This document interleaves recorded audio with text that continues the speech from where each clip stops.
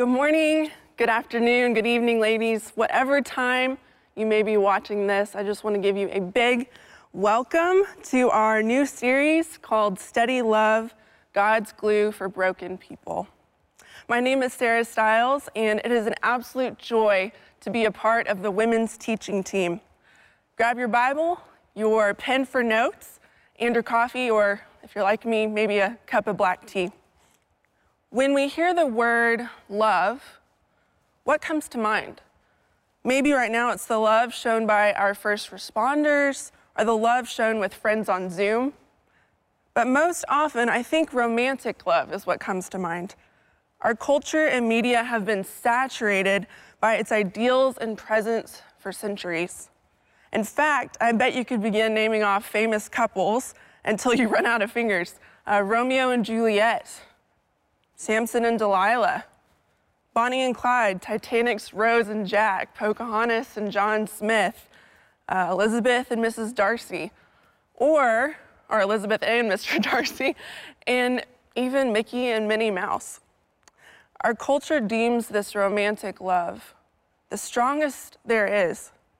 And while it is strong, did you notice that some of the couples that I mentioned have stories that end in tragedy?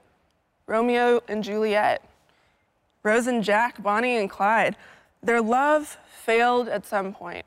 And I'm not saying that all affectionate love ends in this way, but even the best love with parents, with best friends, with family will falter some days.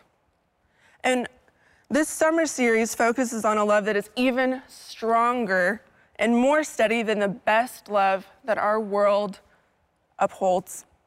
We'll be looking at a Psalm of David's today, but before we turn there, I want to give you a preview of where we're going. First, it's possible some of you have heard of the Hebrew word chesed. But just to make sure we're all on the same page, I'd love to give you some insight into the word that's only 3 letters in Hebrew, but through our God has the power to transform your life.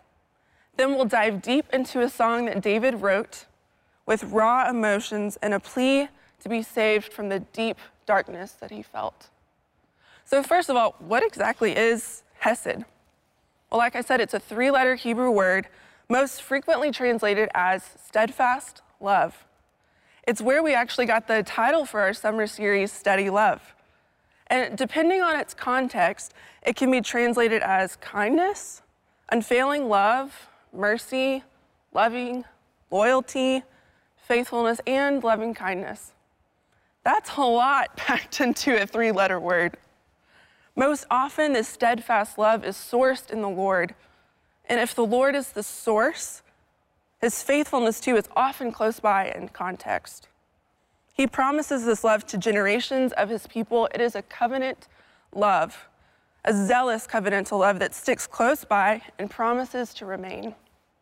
It's used 245 times in the Old Testament, most often appearing in the Psalms. It first appears in Genesis with Abraham, and lastly in Micah, referring even then towards God's love towards Abraham and his descendants. It's a love that appears in redemption from enemies and troubles, and in redemption from sin.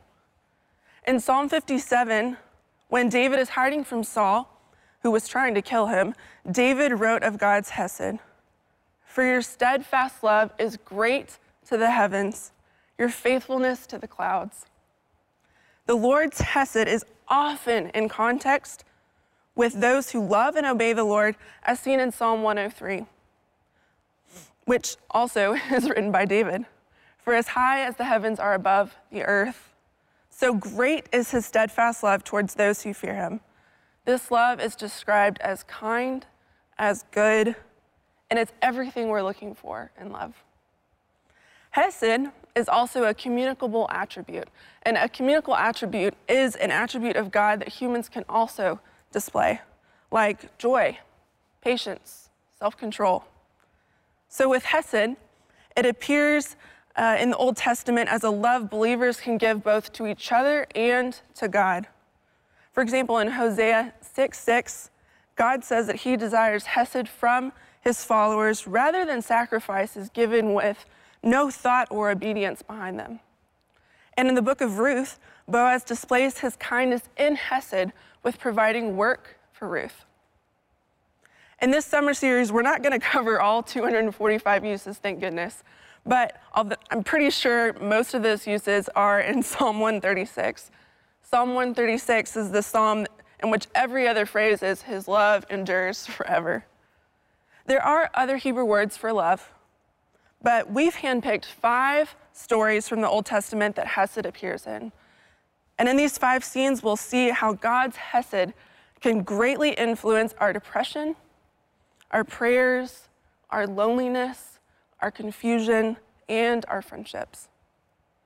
It's always good to be reminded of God's love, but this teaching team knows this year has been unlike anything we've ever experienced with the coronavirus. Before this virus hit our nation, our teaching team had actually already decided on this series, which goes to show that God knew what was coming, and he knew you would need to hear these 5 scenes from the Old Testament. And these 5 scenes will study people who walked through seasons of depression, loneliness, confusion, tested friendship, and waiting on the Lord. I know some of you have been hit hard during this time. You may have lost your job. You might be a full-time working mom who is now homeschooling 2 littles at home. Some of you are dealing with pain and illness now, or perhaps you've dealt with it over the years. Many of you have felt extreme loneliness for years. And I know some of you are living under the unjust treatment of abuse when love was promised. Many of you are mourning the loss of those you love in recent death, or maybe you're still mourning the loss of someone who has passed years ago. Many of you might even be questioning your faith or doubting God's goodness. I think we all undoubtedly can agree that this world is broken. When you feel weighed down, emotionally depressed, or even feel like you're shunned or forgotten by the Lord, how do you work through that darkness? When a difficult time or dark season settled in as an unwelcome guest, how do you treat it? For anyone who lives in a broken world, this message is for you. And I'm proud of you for taking the time to dig into God's word. When we are struggling in a dark season, our weighty prayers can find their resolution in the love called Hesed. We will see that today in Psalm 13, so open up there now. I would also encourage you to print off the lecture outline, the verse sheet, and the personal reflection questions. Pause the video if you have to. Go print them off, grab a pen, because using these outlines are going to help you follow and process what's said today. So Psalm 13, it's only 6 verses, so I'd like to read through it first. How long, O Lord, will you forget me forever? How long will you hide your face from me? How long must I take counsel in my soul and have sorrow in my heart all the day? How long shall my enemy be exalted over me? Consider me and answer me, O Lord my God. Light up my eyes, lest I sleep the sleep of death. Lest my enemies say, I have prevailed over him. Lest my foes rejoice because I'm shaken. But I have trusted in your steadfast love. My heart shall rejoice in your salvation. I will sing to the Lord because he has dealt bountifully with me. Sounds like David was having a terrible, horrible, no good, very bad day. Let's just say this wasn't some cheerful sunny day writing with a cozy blanket and a cup of coffee. To understand what's going on in David's world, I'd like to break this psalm down into 3 parts. First, look at verses 1 through 2. What 2 words do you see repeated over and over? How long? How long, O Lord? This song is a prayer addressed to the Lord, and the words how long show that this groaning of David, this despair and depression he was experiencing, wasn't a short spurt of anxiety. It was a long period of time for him. The text doesn't say how long, but it's long enough that David begins to cry out to the Lord, with the accusation, will you forget me forever? Thinking on these first couple verses, Spurgeon says, time flies with full-fledged wing in our summer days, but in our winters, he flutters painfully. A week within prison walls is longer than a month at liberty. Verses 1 through 2 display David's weighty emotions, desiring relief. How long will you hide your face from me? This idiom, hide your face, can mean ignore or withdrawing one's favor. Chuck Swindoll has some insights about these first couple of verses. He says, it was the length of the test that began to weary David. Let us remember that God not only designs the depth of our trial, but also its length. Chuck continues, in the first two verses of Psalm 13, David turns against everyone and everything except himself. What I learned from this is that when I try to handle a test in the flesh, I turn against God, my enemy, or my circumstance, rather than first asking the Lord what he is trying to teach me in this situation. What wonderful lessons God wishes to teach us if our proud hearts would only be willing to melt in the furnace of affliction. There is purpose in God's testing and in his timing. It's not only what happens in the waiting that matters, but the length of the waiting that God designs. In the delays, God desires our hearts, even when we can't understand why things are the way that they are. David is feeling abandoned by God, stuck in uncomfortable and dangerous days that have ushered in great despair. And in great irony, David's name means beloved. When will God intervene and make things better for David, the one named beloved? Now, some of y'all might actually be asking, okay, who is this David, and did God actually abandon him? As a quick summary, David was the second king of Israel. He followed the reign of a man named Saul, who actually was abandoned by the Lord's favor, because Saul refused to lead the kingdom under God. So while Saul was still ruling Israel, God sent the prophet Samuel to anoint the teenager David, who was around 17 years old. But David didn't become king until about 13 years later. In fact, he had to wait a really, really long time. 13 years, that is a long time. During this time of waiting, Saul began pursuing David with the intent to kill him, to prevent someone outside his bloodline from taking over his throne. And for years, though David knew he would become king someday, he and his followers had to hide from the pursuit of Saul. In Psalm 13, David speaks of an enemy and foes in verses 2 and 4. The text doesn't say who the enemy or the foes are. It's possible it is Saul, but David also had many other enemies he felt oppressed by throughout his life. There were other nations who warred against Israel, and even David's own son, Absalom, would plot to take over the throne. The book of Psalms has 150 psalms and multiple authors. Even Moses is an author of one, fun fact. They aren't in any chronological order, so we can't know for sure who the enemies are of Psalm 113.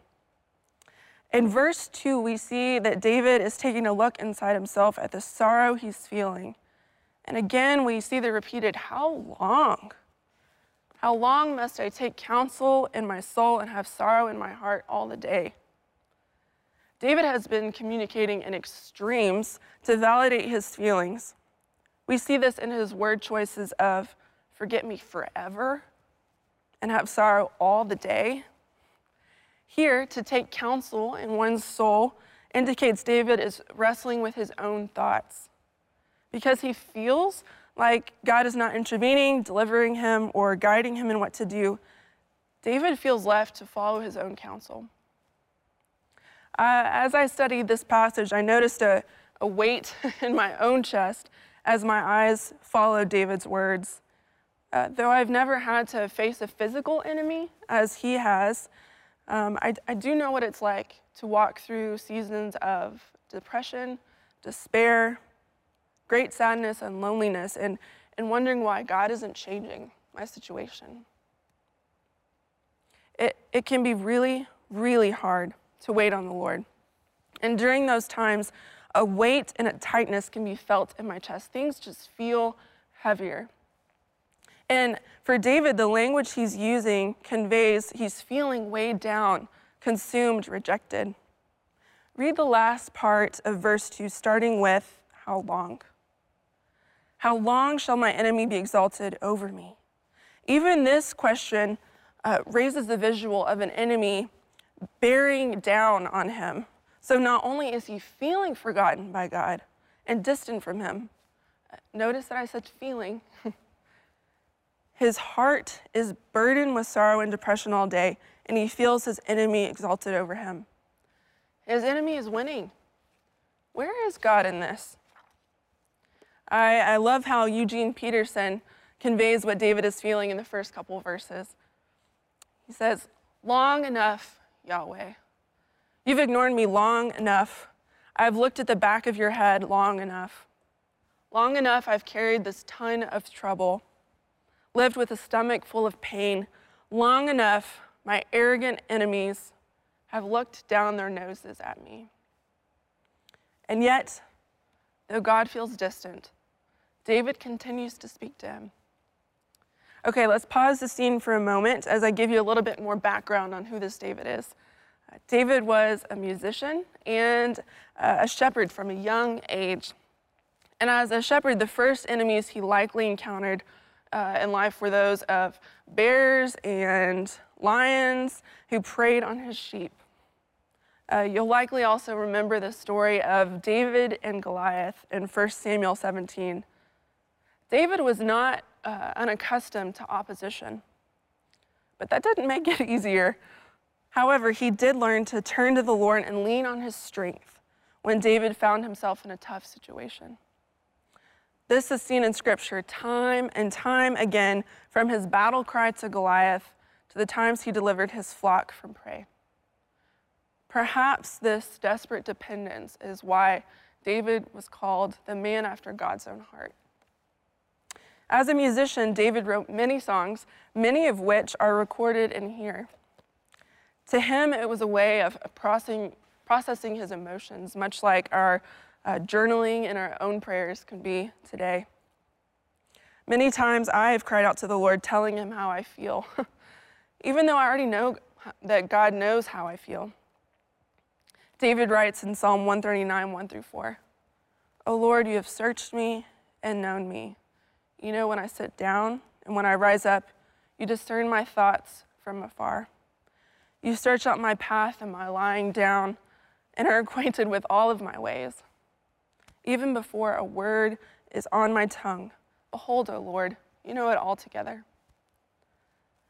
Ladies, God already knows how you feel. As God made David, he made you. He is able to understand your feelings better than you can, so take them to him.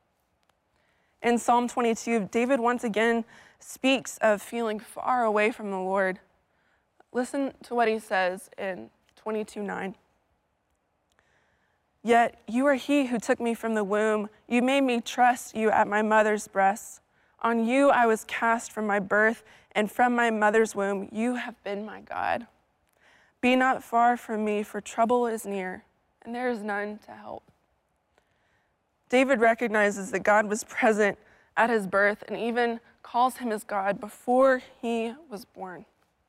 Wow. This is the God that David cries out to. In our prayers, let's speak our words out loud to him. Don't be vague in your prayer. Be specific. Be bold. Be real. I know this might be hard of you, for some in quarantine who want to talk out loud to the Lord when you have all of your family around or maybe a roommate around. In seminary, I lived on campus, and there were many days where I wanted to talk out loud to the Lord, but our apartment was filled of roommates and other people, and So sometimes I would just go sit in my car and cry out to him. But one day, I remember the parking lot wasn't even good enough. I had some anger and sadness that I really just needed to yell out, and even that parking lot on campus wasn't good enough. And so I took a 15-minute drive to White Rock Lake and parked in a secluded area. Well, I thought it was secluded, but I had actually parked next to a trail. But it lasted for a little bit. I could actually cry out to him. But there was something about verbally crying out to the Lord, telling him exactly how I felt about a broken relationship, that helped me process my emotions and feelings with his truth. And I felt heard by him. David gets to the truth eventually in this psalm that God really had not abandoned him, though he did feel that way. When despair and depression grab a hold, the door is often opened to let lies enter. Fight the lies by making known your raw feelings to the Lord. David says in Psalm 62:8, "Trust in him at all times, O people. Pour out your hearts before him." God is a refuge for us. A refuge is safe and trustworthy. Go to him in prayer because he is the one who can offer you an attentive ear and a secure love, as we see he does for David in the next couple verses. So we leave verses 1 through 2 wondering, where is God? David is asking this question of, how much longer until you change my situation, God? Look now at verses 3 through 4. We see 3 imperatives, which are like commands, and then 3 lests, L-E-S-T, that follow these strong requests. 3 imperatives and 3 lests, in which David makes known his needs. Read verse 3 with me. "Consider and answer me, O Lord my God. Light up my eyes, lest I sleep the sleep of death." So these first 3 strong requests, consider and answer me, light up my eyes. In other words, David is pleading with God in desperation. Look at me, please help me, God. Deliver me. Where is God's hesed in this? Okay, this third request, light up my eyes. Have you ever pleaded with God, light up my eyes? Likely not.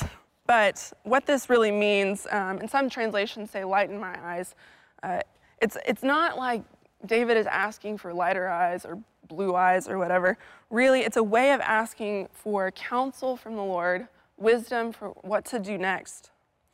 Charles Spurgeon also suggests here is an illusion that cheering of the Spirit so frequently calls the enlightening of the eyes because it causes the face to brighten and the eyes to sparkle. David here is asking for great intervention. Light up my eyes, lest I sleep the sleep of death.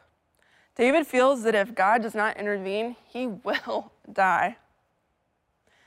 Sleep the sleep of death. In the Bible, sleep could mean sleep, as we know it, nap, or it can refer to death.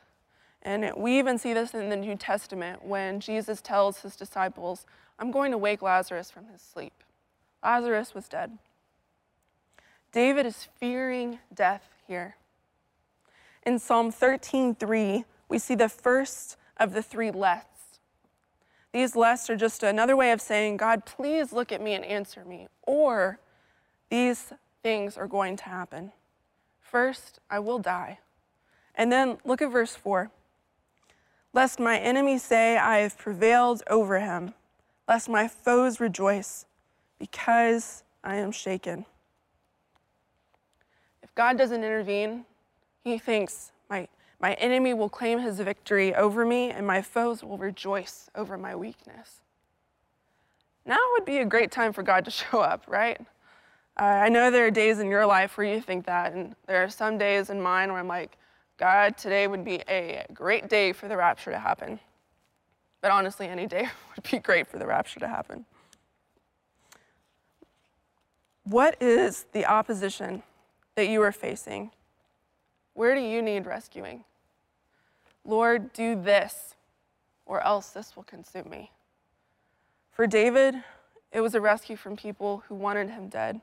For me, it's most often a rescue from myself, from the lies I often believe about myself that seek to consume me. I'm worthless because I'm not accepted by this, or I'm not really loved, or else I'd have this. I'm a failure because I keep doing this. A great professor at Dallas Theological Seminary would say to what I just said, there's a great Greek word for that, hogwash. It's not until truth intervenes and dissipates the lies in my mind that I begin to see through a different lens. The actual situation often doesn't change, but the truth cleans up my feelings and renews my mind. There's a reason why God has been telling his people for years, remember what I said. Teach these truths to your kids.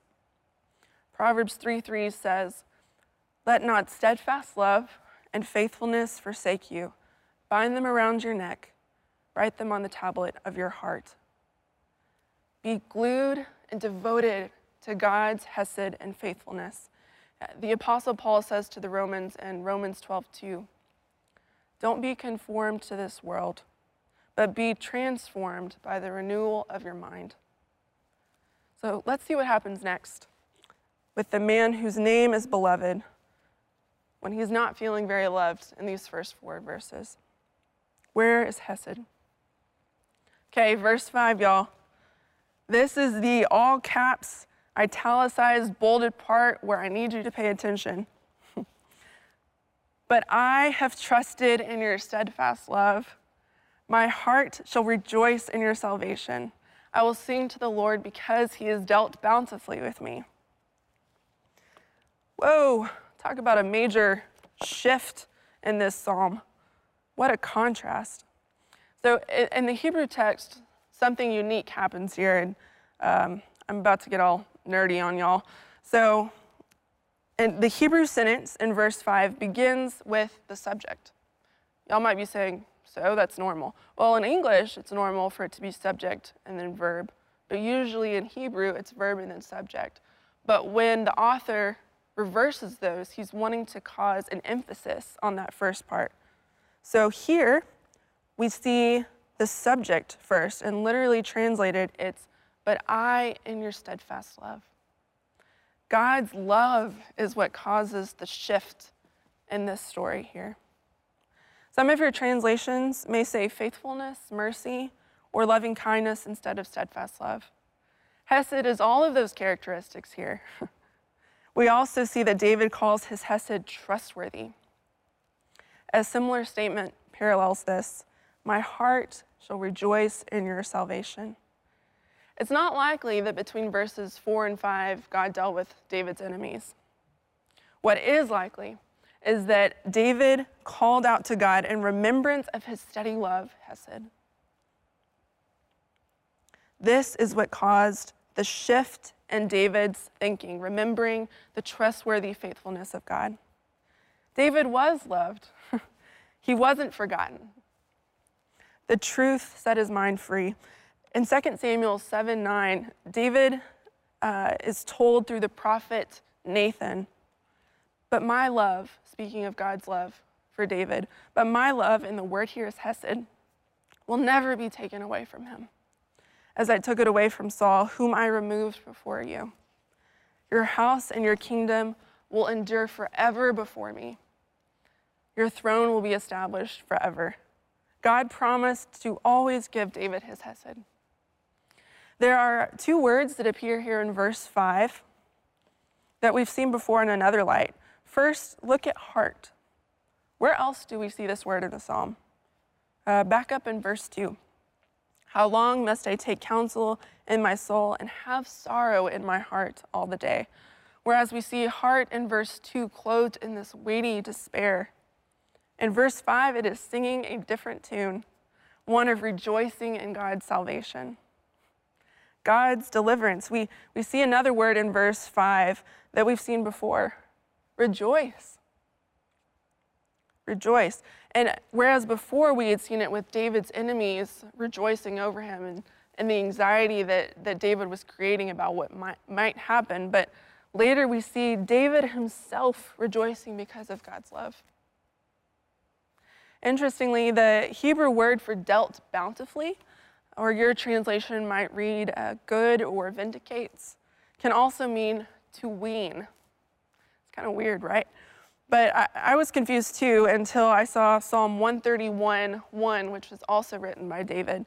He says, I don't occupy myself with things too great or too marvelous for me, but I have calmed and quieted my soul like a weaned child with its mother.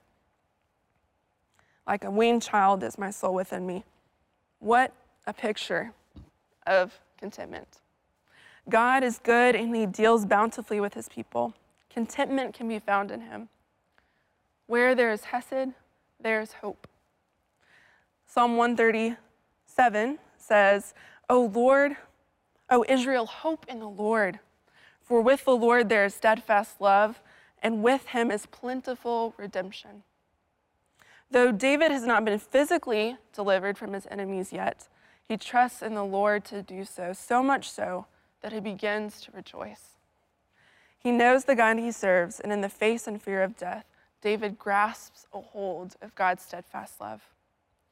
Often in the Psalms, we see major tone shifts from what the author is feeling at the beginning to the truth and security of God by the end of the psalm. It might be this way in your own prayers as well. David first pours out his feelings, then he makes his needs known to the Lord, and then by the end, he is reminded of truth. God is a God of hesed. The truth of who God is what shifted his mind. David didn't end his song with feelings of despair. He reminded his heart of truth, and then his feelings shifted. Jeremiah 17:9 says, the heart is deceitful above all things and desperately sick. Who can understand it? Follow your heart has got to be one of the worst bits of advice. Feelings are real and they do need to be heard, but they don't always speak truth. They must be guided by truth. This is why Christ Chapel emphasizes the teaching of the word. It's truth. It's life-giving and life-changing and just as relevant today as it was when it was written. The truths in this don't expire.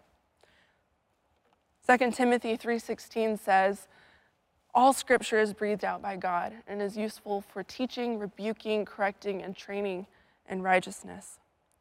So fill your mind with the life and the truth that it offers you.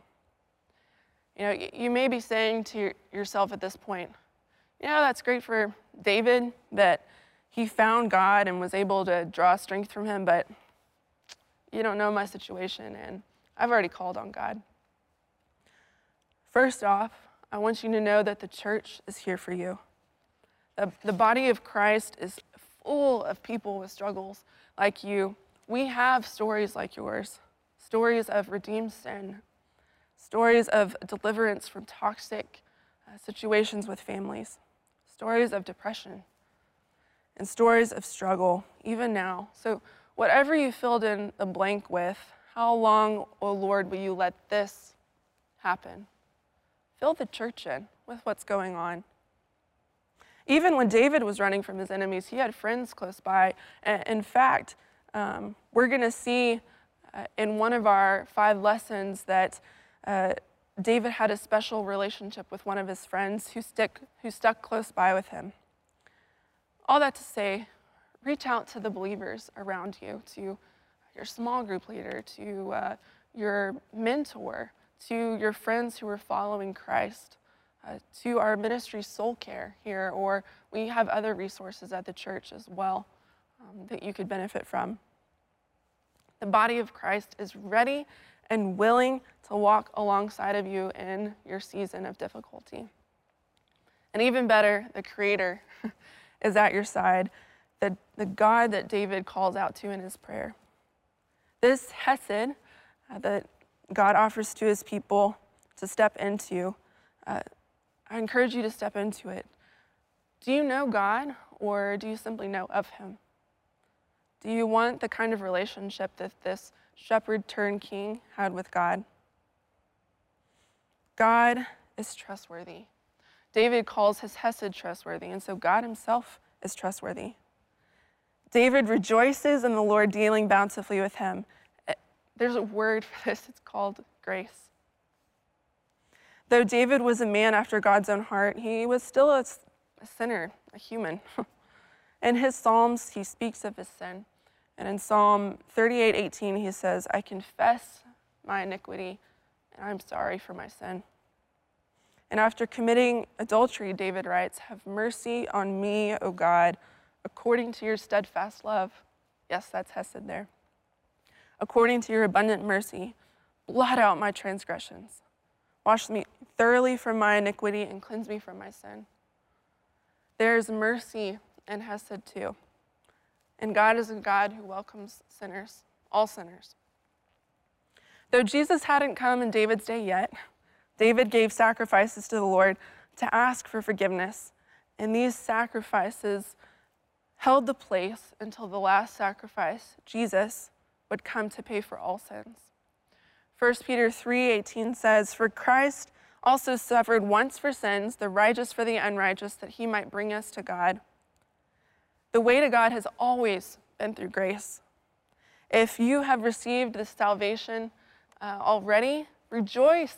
God's hesed is yours. But if you haven't, do it now. I plead with you to do it now. Even if you don't think you need God or you like things the way that they are, there are great things to come and great things that God does not want you to miss out on now. In regard to the things to come, we, the Women in the Word, actually just did a series on Revelation in the spring. So check it out online if you want to know what's to come. I want to encourage you to believe in the death and resurrection of Jesus Christ for your sins. He took the punishment for your sins so that you could have real life and eternal life when you believe in him. Hesed is a 3-letter word. While it can be translated as love, from what we've studied today, we see that the ever-present hesed is better than the ever-after love that I mentioned at the beginning. Proverbs 20 verse 6 says, many a man proclaims his own steadfast love, but a faithful man who can find? God's steady love has the ability to enter into any dark stains, any surfaces that are rough, blotted on your story. And his hesed has the trustworthiness that you are longing for in the stretch of despair that's left you unsteady and desperate for relief. Though God does not promise deliverance from every situation in this life, he does promise 2 things for those who have placed their trust in God. First, himself. His presence that will never leave your side, that can never abandon you. And second, deliverance in eternity. Revelation 21 verse 4 says, God will wipe away every tear from their eye, and death shall be no more. Neither shall there be mourning, nor crying, nor pain anymore, for the former things have passed away. The life on earth is truly short, and eternity is what true believers in Christ are looking forward to and what they are living for. Like David, Christians will receive the deliverance we've been promised. No more enemies, no more death, no more despair, and we will see God face to face. In your dark season, how will you respond? You have a couple choices. Will you fall back on the broken love that a broken world has to offer? Or if you're fully trusting in anything else but God's love, you will be failed at some point. Jonah 2:8 says that those who pay regard to vain idols forsake their hope of steadfast love. Only God's hesed can be the glue that binds broken people into people of life, joy, and hope. But God gives you a choice. Let God's hesed into your story, like it did the story of David. For me, in my struggle with anxiety and depression, I strive to spend time with the Lord, the same God that David addresses, because when I do, my thoughts change and are directed towards truth instead of lies. I don't know the stories of all of you who are watching, but I do know our world enough to know that some of you have recently lost jobs due to the coronavirus. I know some of you are being abused more. Others of you feel unseen. Some of you don't feel love. I know some of you wake up daily once again to face loneliness. And others of you are feeling quite hopeless. I speak of these things because David himself felt near to death. And his deliverance was only through God, so call out to him. So here's my application for y'all, okay? Scripture is here so we can apply it. So don't miss this. You can go grab that snack soon and watch that show later, but I need you to focus right here.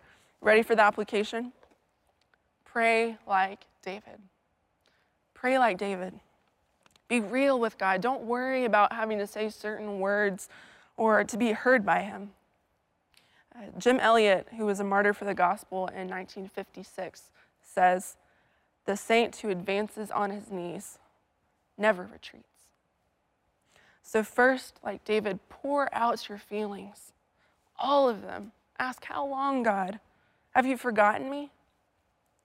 Second, make known your needs to him. Intervene here, or else I fear this will happen. And lastly, end your prayer with God's hesed. It's trustworthy, it's secure, it's hope-giving, and it's steady. For you creative types, maybe you want to write a song like David did. Or for the rest of us normal people, maybe just journal. Or maybe you need to go out in the car and to cry for a little bit. My challenge to you, pray. And in that prayer, pour out how you feel. Make known your needs to the Lord and end it with reminding yourself of his hesed, his steady love. As we close this time together, would you eliminate any distractions that you have by closing your eyes? I want to end with a prayer from a book called The Valley of Vision. So close your eyes and listen to this. Sovereign Commander of the universe, I am sadly harassed by doubts, fears, unbelief, and a felt spiritual darkness. My heart is full of evil surmisings and disquietude, and I cannot act faith at all. My heavenly pilot has disappeared, and I have lost my hold on the rock of ages. I sink in deep mire beneath storms and waves, in distress and unutterable. Help me, O Lord, to throw myself absolutely and wholly on thee, for better, for worse, without comfort, and all but hopeless. Give me peace of soul, confidence, enlargement of mind, morning joy that comes after night heaviness.